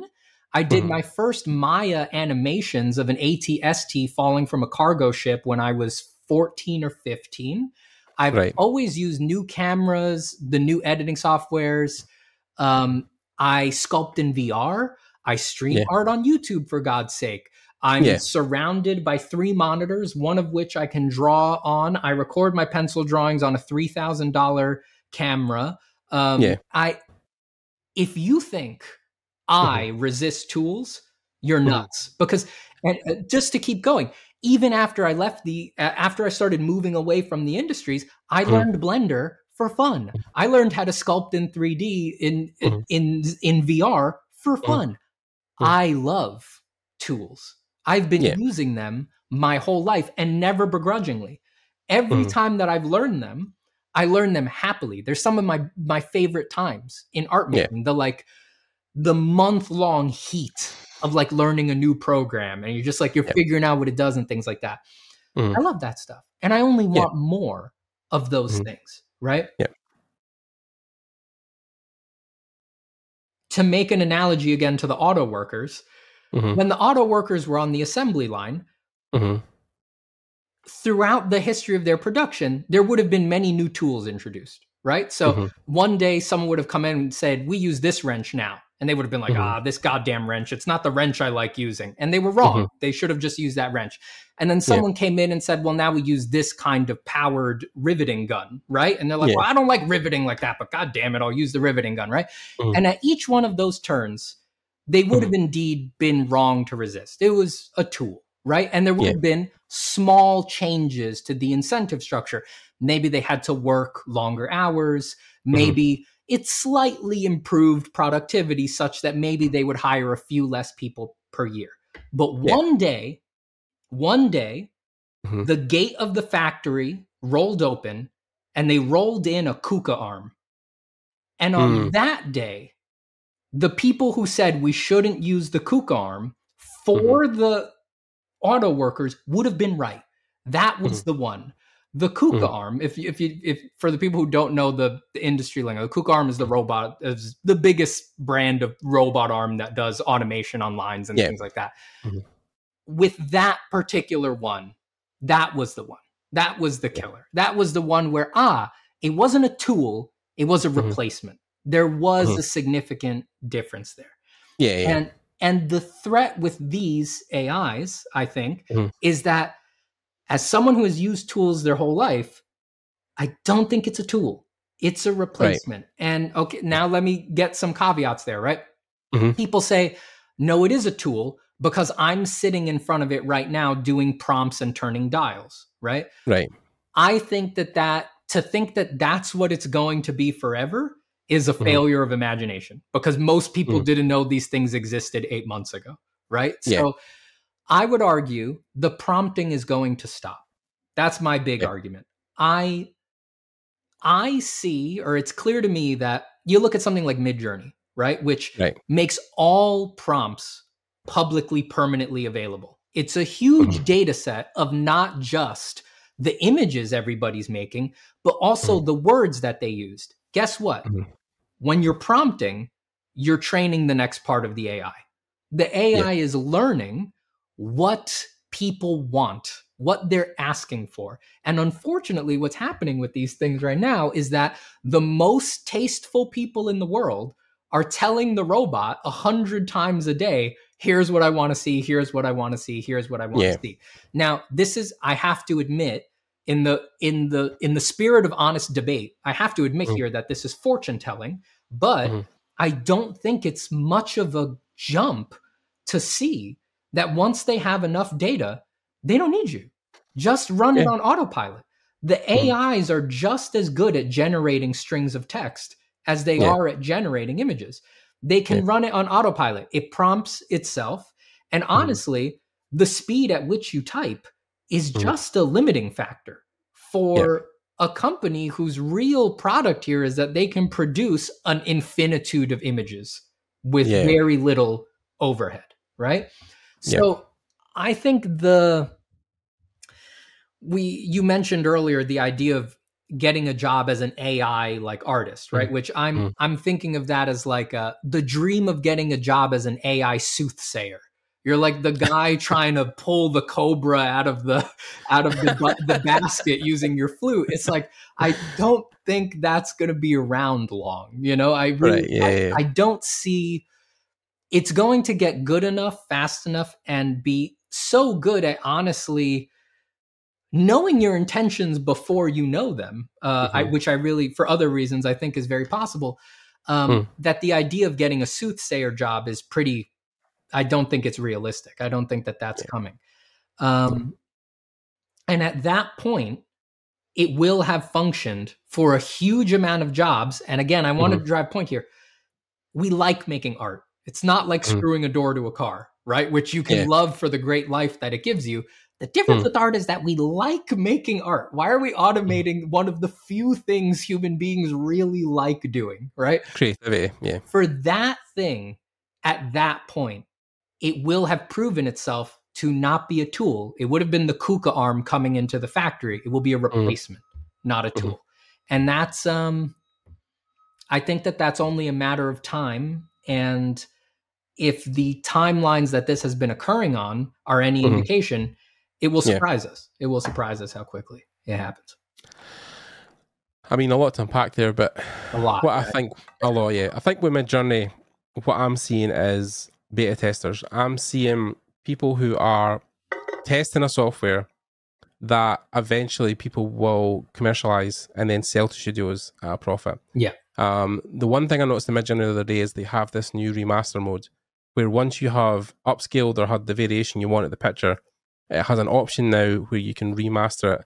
And what it actually does is it makes the painting more like a painting, because the biggest complaint people had was when you looked at AI is that it didn't look like a painting, it just looked like AI generated a mess. Yeah. So when you press this button now, it makes it more like a painting because they're like, well, that's something people want. So now they're adding the button because they've had the feedback. So yeah, like another year, 2 years, it might become, Google might sell it as a commercial product to studios and be like, type in anything you want, or they'd have maybe predetermined like sci-fi buildings, whatever. Yeah. And as you press the button, it gives you the result or many results based on the data set. And I think that's probably closer to where it's going to go, where you'll beta test this tool. The thousands of people in Midjourney Discord just now are beta testing that, and then eventually it'll be whoever comes to the market quickest with that data set. I think so. I think it's pretty, if you take off your rose-colored glasses about it, there's not a lot of great outcomes to the fact that they are collecting the prompts and what people want and people's preferences by the millions, right? There's not a lot of good outcomes there. Even the idea that people have of like, oh, well, at least someone will always need to pick which is the best option it generates. It's like, bud, every time you prompt stable, it gives you 4 to 12 options, depending what model you're using. And then it's not like they don't know which one you're picking. They show you 12 and then you're telling it hundreds of times a day, that's the best one. That's the best one. That's the best one. It's all training data all the way down, and they are doing the classic big data stuff that we've seen go wrong with Facebook, Instagram, Twitter, everything. They're doing that with the prompts, which is your preference, any changes that you make, you modifying the prompt when it gives you an unsatisfactory result, right? The feedback that people are giving it. I agree. I think it's inevitable that we will look back on this time and we'll be like, that was a very shrewd way to get people to continue to train the model for free. And then once it's up to snuff, I think that they will sell it. I want to point out, now again, any particular company or anything like that, knowing how these things go in history, people won't even know these names in 6 months because 800 other companies will have come up. Another one will be the major one. But to date this conversation and mention Stable Diffusion, which I'm bringing that one up because Stable Diffusion is currently open source, right? So people say, well, they can't take it away from us. It's open source. I just want to point out, one, Stability is a for-profit company. And the CEO of Stability, Ahmad, I forget his last name, but Ahmad was a hedge fund manager for 19 years. And he is going after a $1 billion valuation for Stability. If that sounds like somebody who is inclined to give you your favorite toy for free forever, I don't think you've been on this planet for very long. And I just want to continue to point out that if he's going for $1 billion valuation, that means he's going to bring on investors. That's what that will produce. And investors who give huge amounts of money usually wind up on the board of directors. So even if you're delusional enough to think that Ahmad is doing this for the love of art when he's been a hedge fund manager for 19 years, you think every investor he brings on the board of directors wants to give you your favorite toy for free. And God help you if he does an IPO and becomes a publicly traded company, because then he will have a fiduciary that is legal responsibility to always be increasing shareholder value, which is a little bit of a hard sell when you give your product away for free.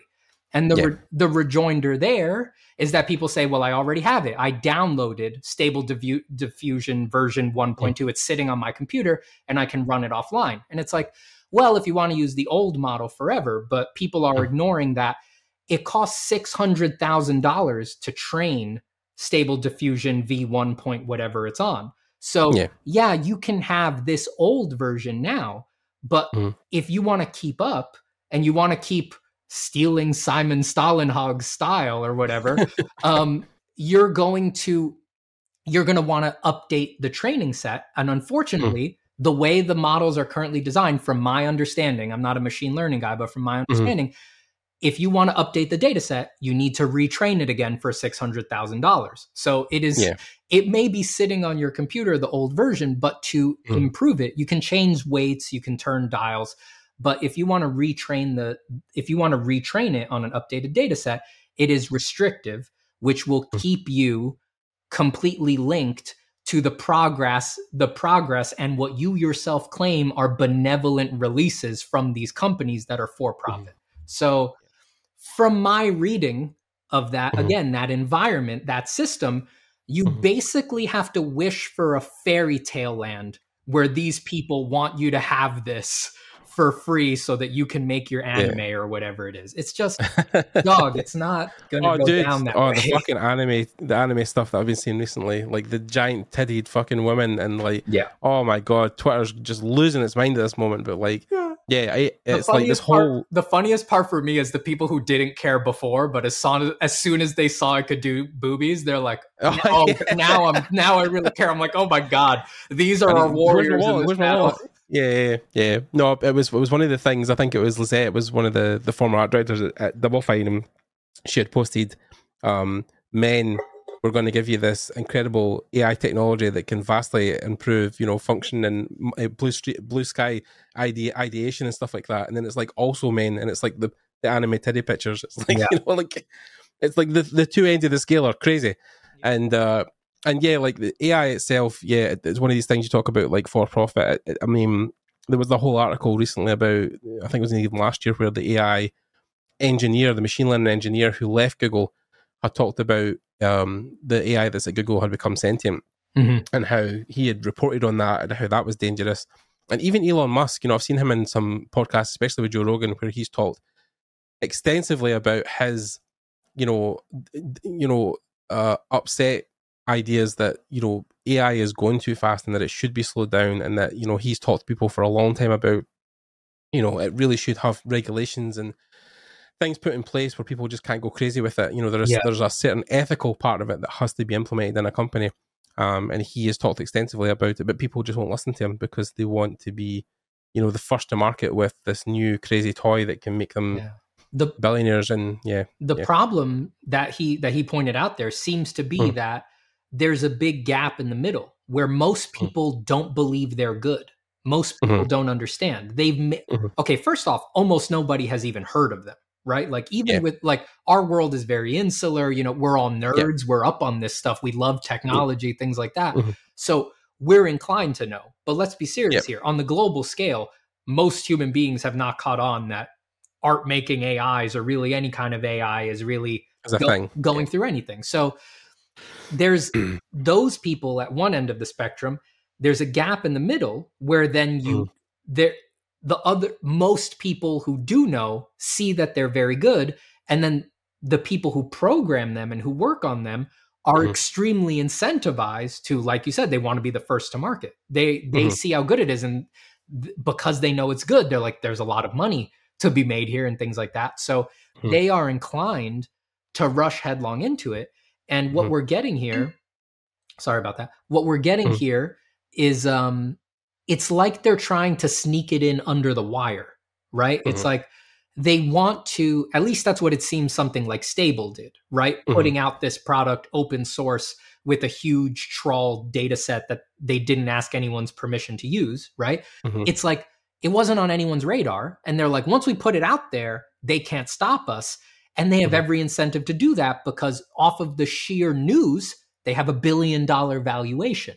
So they're trying to get it in under the wire before people in general have realized like, oh my God, they're actually better than you'd think. They're actually quite good at doing these things. That's just not on enough people's radar. So I think that the gap in the middle between the understanding of them, between people who know nothing and the people who get what they do, is what is allowing these ethical sneaks, these shoving it in under the wire and just kind of like, putting it out there without really any oversight. Because like I said, even most artists, they don't know what's going on. They're not aware about what's going on. And they maybe haven't looked at a lot of AI art and seen just how good it can do at a lot of stuff, Yeah, I mean, we laugh about the big titted anime girls, but like some of the paintings I've seen, as ludicrous as they are done well enough. Like the faces are generally quite done well. They have clothing, the cloth. It looks like I've seen people obviously, because I obviously love that kind of art where people do more anime style stuff, and I've just finished watching Edgerunners on Netflix and loved all that. And the guys who obviously developed that, the studio in Japan, love that kind of stuff. So I do appreciate those artists who make that other kind of, like even Rake, like the guy you probably know as well, like who makes that kind of stuff. Yeah. So like, he obviously, that's part of his daily thing is he makes stuff like that. So, but then, when you look at the AI stuff, it is like, that is pretty close to what he's doing now. Like, it's not even like, I mean, the hands, sure, they're still a little flay in what they're doing and other bits and pieces, but 90%. I'm not sure the people who are in the market for big tittied anime girls are really looking at the hands. I think they that slide. I think they'd be willing to let that slide. Yeah. Fair point. But like, you look, I think when I initially looked at this stuff back even a year ago, you were saying to yourself, like, it looks okay, but it's not quite there. It's, the faces weren't right. And but now, that stuff is like, wow, like, how the fuck? Like, it's so close to, it looks quite, like somebody could spend 100 hours on a painting like that and maybe not even come that close, and that's the scary thing. Yeah. I mean, as someone who's very, I've been looking at a lot of art my whole life and teaching art and learning from the best. Like, I don't like most stuff. I think most stuff is bad. I don't know how to put it nicely. Right. It's just like, it's your taste. It's just my taste. It's just, I have pretty, I've seen enough where it's like a picture has to be really good for me to think it's good. As your skill level also evolves, that will change. Yeah. So as someone in that position, I hate to tell people, but it's like, they're pretty goddamn good. They're pretty goddamn good. And whatever the problems are, the real issue is that they're pretty goddamn good in 20 seconds. That's a real problem. That's a real problem. Like 20 seconds versus 20 hours painting something. And it's giving you that 4 level. In 20 seconds. It's not giving you 1. It's giving you choices. It's giving you options in 20 seconds. So you can maybe paint 4 thumbnails in 20 seconds if you spent 5 seconds per thumbnail, but like you couldn't do it to that level, and it's only gonna get better. It's not gonna get worse. So where we'll be in a year from now is a scary prospect. But I digress. I don't want to talk about AI forever because I think I know. Because it is becoming an all-encompassing part of our industry, and I kind of hate that just now that there's a whole thing going on about it. But just before we wrap up, and I think in the last segment, what we really should talk about is your drawing course, which is just launched. I think a couple of weeks ago, month ago, something like that. I guess it's been 2 months now. Like going over 2 months. I launched it back in the middle of July. It was like July 15th or something like that. For someone who's done Meds Maps and has seen your random appearances in the forest dressed up to the random encounters, I thought which were great. Your advert for launching it, I think, also was brilliant. I think it was a great. I think what I loved about, again, going back to James Douglas, our buddy in NY, when he first got in the scene, he'd done a couple of the things where he had pulled his background of doing cool skits and off comedy stuff, and I'd mixed that with the art stuff, and I actually thought if he'd continued on that path, he would have had his own almost Jazza style channel, where people would have came for the fun and laughs and art, and not just the art. But now it's obviously he's very art focused. But why was this a thing that you thought you wanted to dive into? I know at one point, like you said, teaching just became a thing, but the whole course, was that just something was that almost something even that Ahmed was inspiring at a sense when he was building Meds Map? Was that part of a conversation where you were trying to think of how your own way to do that, or was that something you had way before? Ahmed was definitely a big inspiration. After he put his out, he specifically told me that I should consider doing one, that I should do one. And I always take Meds advice seriously. We've always sort of we have a relationship where it's like, I'll try something, I'll tell him you should try this, he'll try something, you should try this, and we basically always do it. We always try the thing the other one's doing. But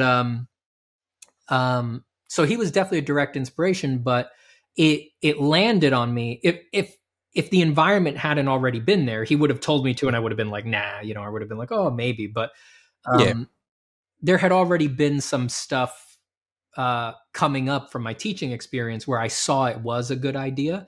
And then that's why when he told me, basically that day, I started working on it. Right. So first off, I got into teaching not because I thought it was time or I wanted a separate income stream or something like that. They wound up doing that. But the real reason that I did it was because people started asking me to teach. It was a natural product. So I just started getting with some regularity, like 2 to 3 messages, DMs, a week of people saying, teach me how to draw like you. So once I was getting those with great regularity and they were specific, they were in this kind of way for this kind of thing. I was like, I guess I should probably start teaching because there's clearly, I didn't need to make a market for it. The market's kind of demand's already there. Yeah. So at that point, and this was a while ago, but that's when I started doing my first one-on-one mentorship students. So I would just onboard one person at a time and I'd do calls with them one-on-one. That was how I began teaching. And then still the demand started increasing and the mentorships were going well. People were really liking them and getting a lot of value out of them.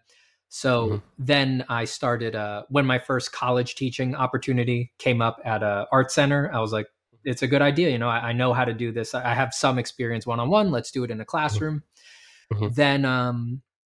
Then once I found that I liked the classroom, I did a digital version of that. I started doing my workshops, which are, they aligned with the pandemic a bit, but over Zoom, we just run it like a regular classroom. And we I was doing that with groups of 10 students at a time. Mhm. And I always included the like mental stuff in there. Like my people really come to me, it seems, for like the willingness to tackle not just like, let's do these pieces in your portfolio, let me draw over your stuff, but then also like, oh, what's hurting your heart? Like what's really driving you crazy and things like that. And bringing in the mental stuff and being open to that.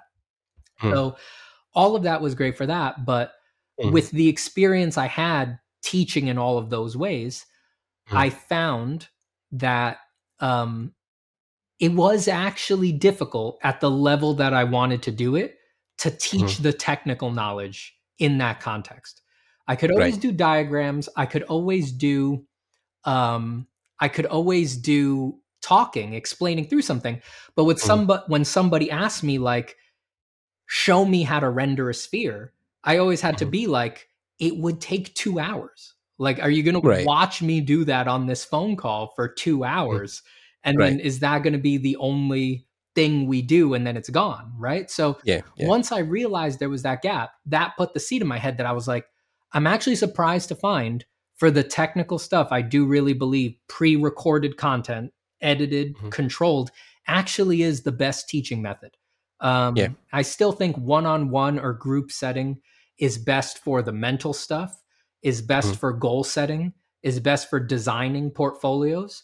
But for the actual nitty-gritty drawing technical knowledge, pre-recorded content actually is the way to go.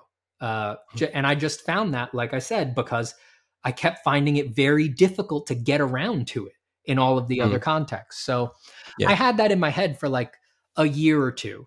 And I played around with it in my head. Like, how would I do that? Maybe I just put it all on YouTube, but then people lose YouTube videos, you know, like people have whole eras of their YouTube that you don't even know are there because you only see the recent stuff. Right. So I was like, so that doesn't seem ideal, but I just kind of brushed it off. And then that's why when Ahmed told me, I made a course, you should make it, it's working well, I was like, that's it. That's how you do it. So I made Form from Imagination, which is specifically designed to help people gain the confidence to draw out of their head with great verisimilitude, like to have form, to have structure, to have comfort, inventing things that look realistic. We could debate what realism means, but basically, like if you've seen my art, stuff like that, like winging it, but still giving it structure and solid rendering and giving it dimensionality, and being comfortable making things up from your mind. It was a lot of fun to make. I basically took, at the beginning of this year, I took basically 6 months off. I went into a hole and only worked on the course for 6 months straight. So it was a huge period of doing all the demos, rewatching the recordings of all the demos and writing the scripts for everything that I said, recording my voiceovers. It's a lot of work because I think it's near 60 videos across the whole thing. It's a ridiculous amount of hours. And it's like, it was a ton of work. Then I had to edit everything, do all of the work of uploading it and all that. But it was 6 months of only doing that. I basically did nothing else. I ran one workshop in February. And then after that, it was all just working on this thing. And it's out now. You should check it out.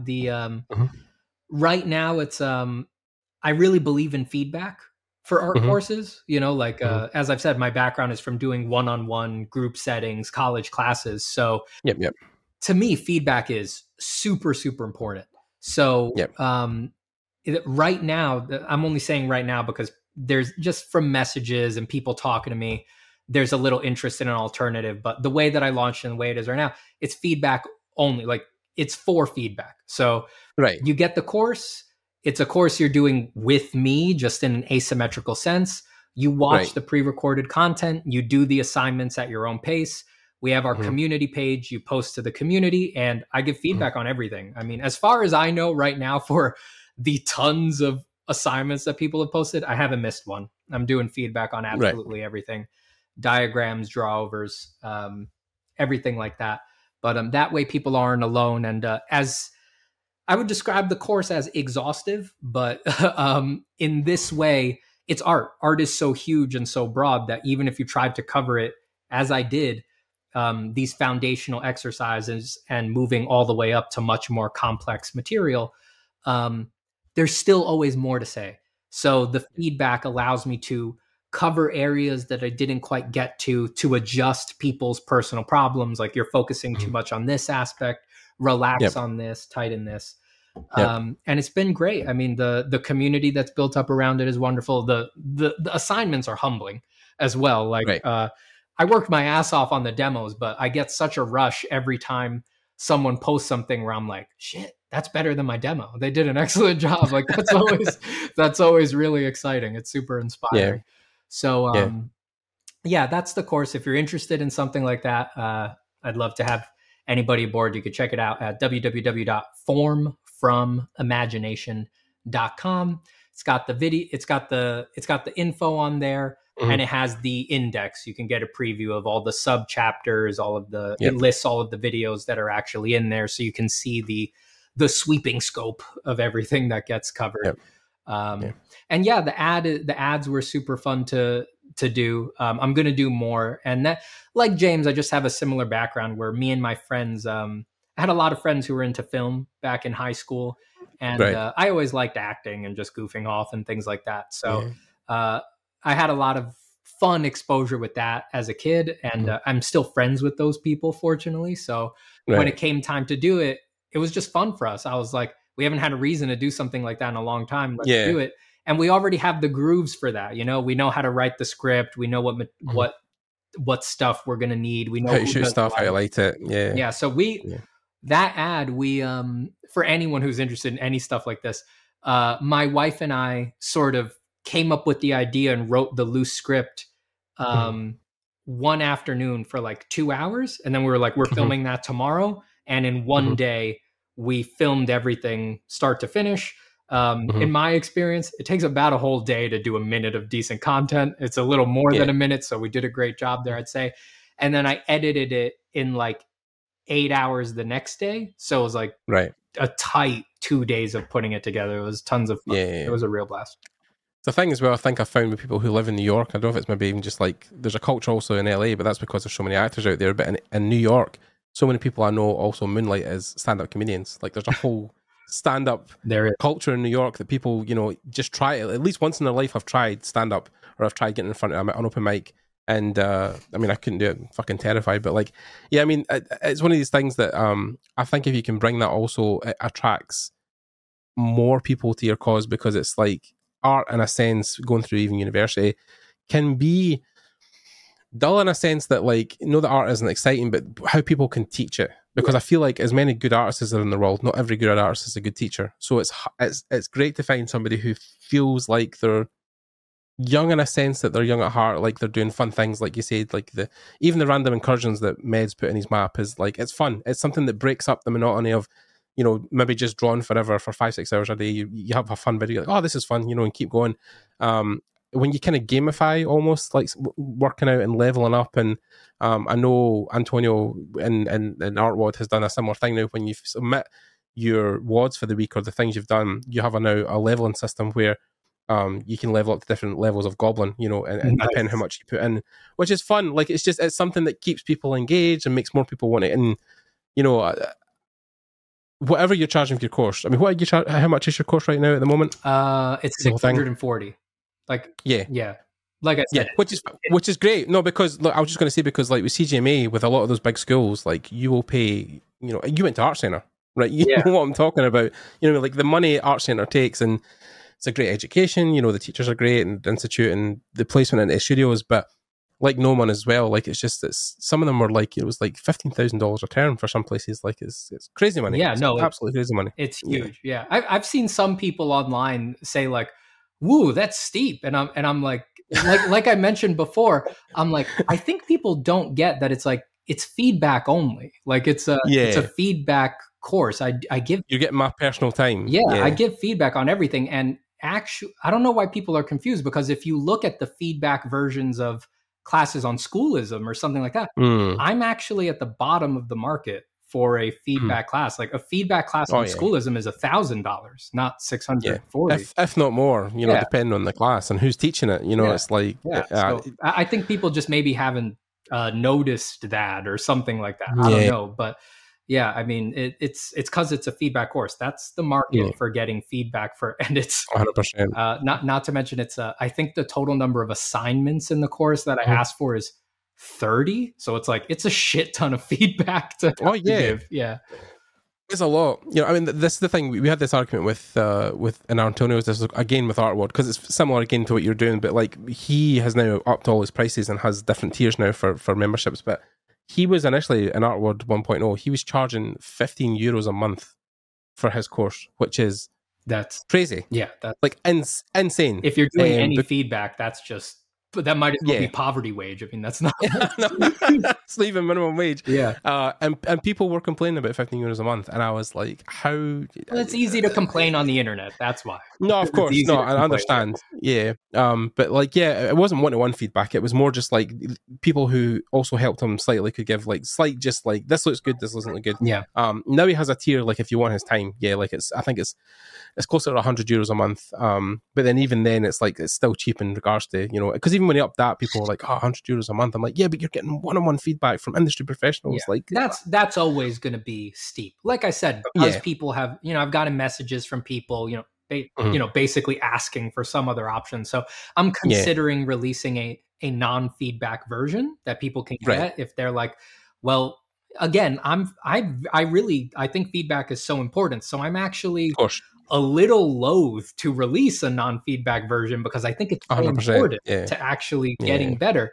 But if people really want it, it's like I'm thinking about putting a version out there for the people who seem to, they're just like they really want the material, but they're really not super interested in getting the feedback. But anything where you're going to have the instructor, whether it's asymmetrical or not, right? Whether it's real time or they do it on their own time, anything where an instructor has to sit and review your work and fix it, it's like, it's going to be a lot. There's no way around it. I mean, you need to, it's just, it takes so much time. There's single assignments in the course where regularly when people post it, because of the nature of the assignment, each feedback I give on it takes me 2 to 3 hours because I have to draw over the thing completely. And it's not a rote exercise for any of the assignments where I have to, and there's several of these, I ask the students, do something creative. Don't do one that looks like what other people are posting. Do a different thing. Right.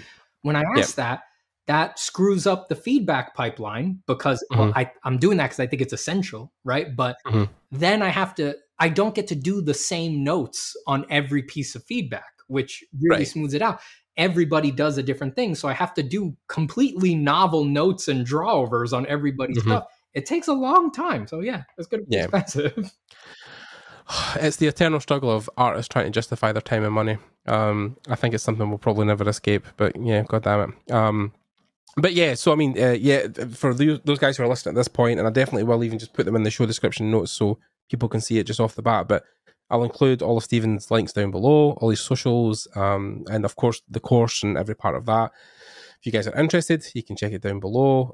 Click on the links, and just check out Stephen's work. He's one of the Da Vinci's of our time. I think, given the complexity and level of his illustration skills, I think, man, your stuff is and like I said, you've been one of the most requested people we've had in the last 6 months because I was surprised to hear that. That's interesting. I mean, people always get this thing where they're like, it's an artist thing, right? Because you're so self-deprecating. You're like, people like what I do. They like my work. Yeah, you really like me. You know what I mean? Like, it's one of these things where you get caught up in thinking, why could, but you're good at what you do, man. You've got a history.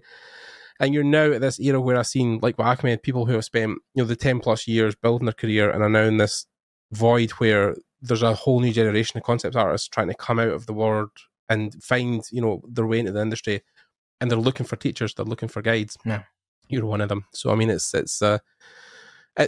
also, you're one of the very few people I think who's put out a course to this extent. Ahmed, when he done his map, everybody was floored at the time because it was, I think he almost done it in spite of Art Centre because, he has this whole thing where, he hates, the brick and mortar establishment and hates it. But then, like, you're one of maybe, like, I don't know, 5 people I know in the whole industry that's done it.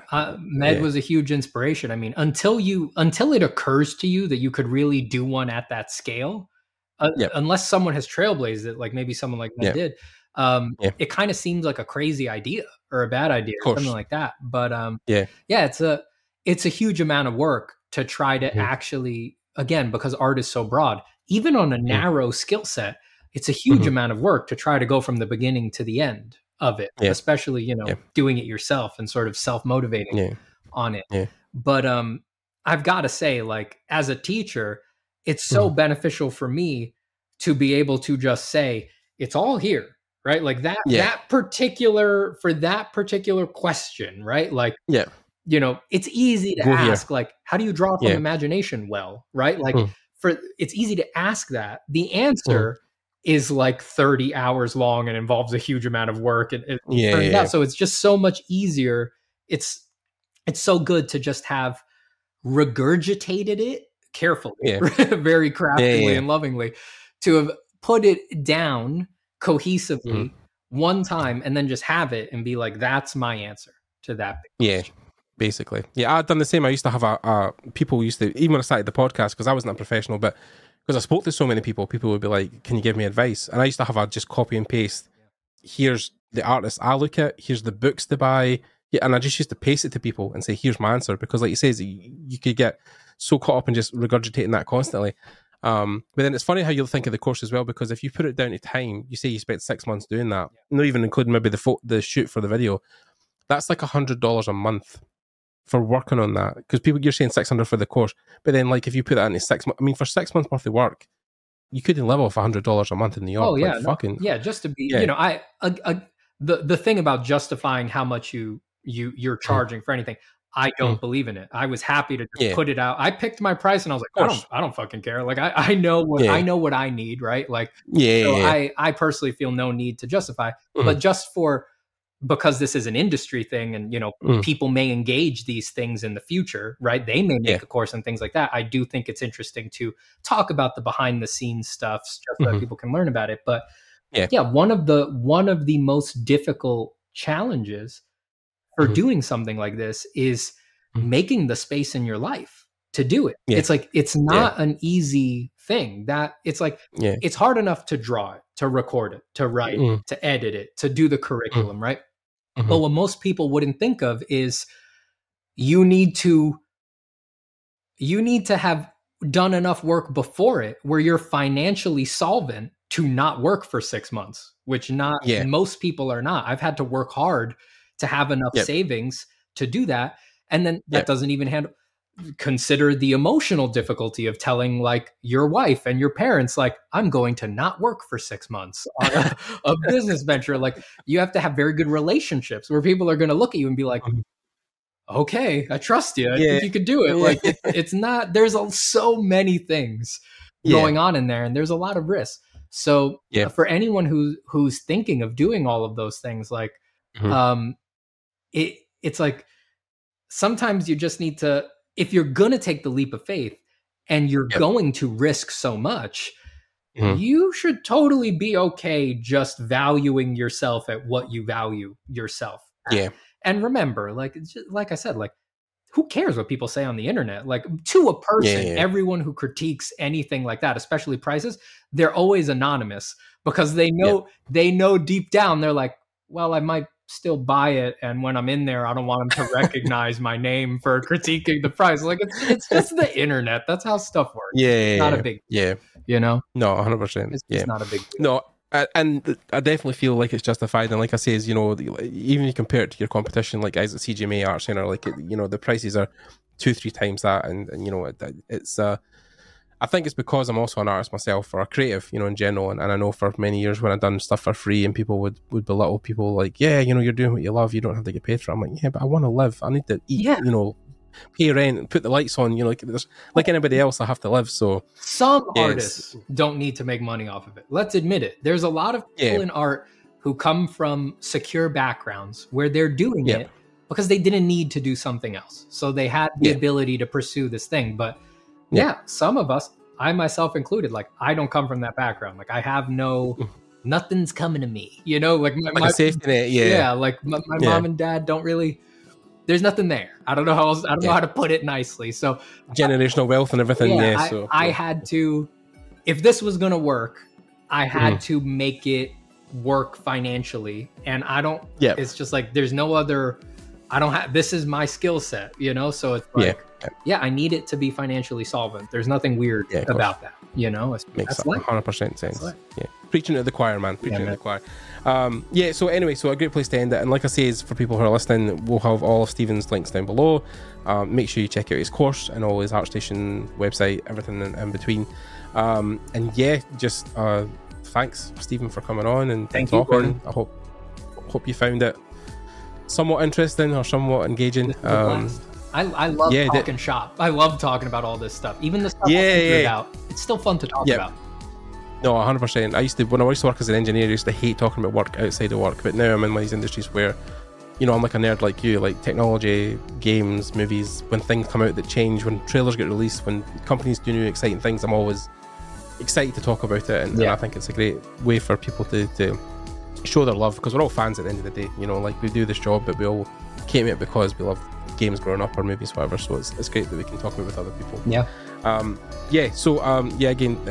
thanks you guys for listening. Again, links down below. Thanks to Stephen for coming on, and we'll see you in the next episode. I hope you guys are all staying safe in the world and again creative, and we'll see you later. Take care, everybody. Bye, guys. Thanks so much for having me.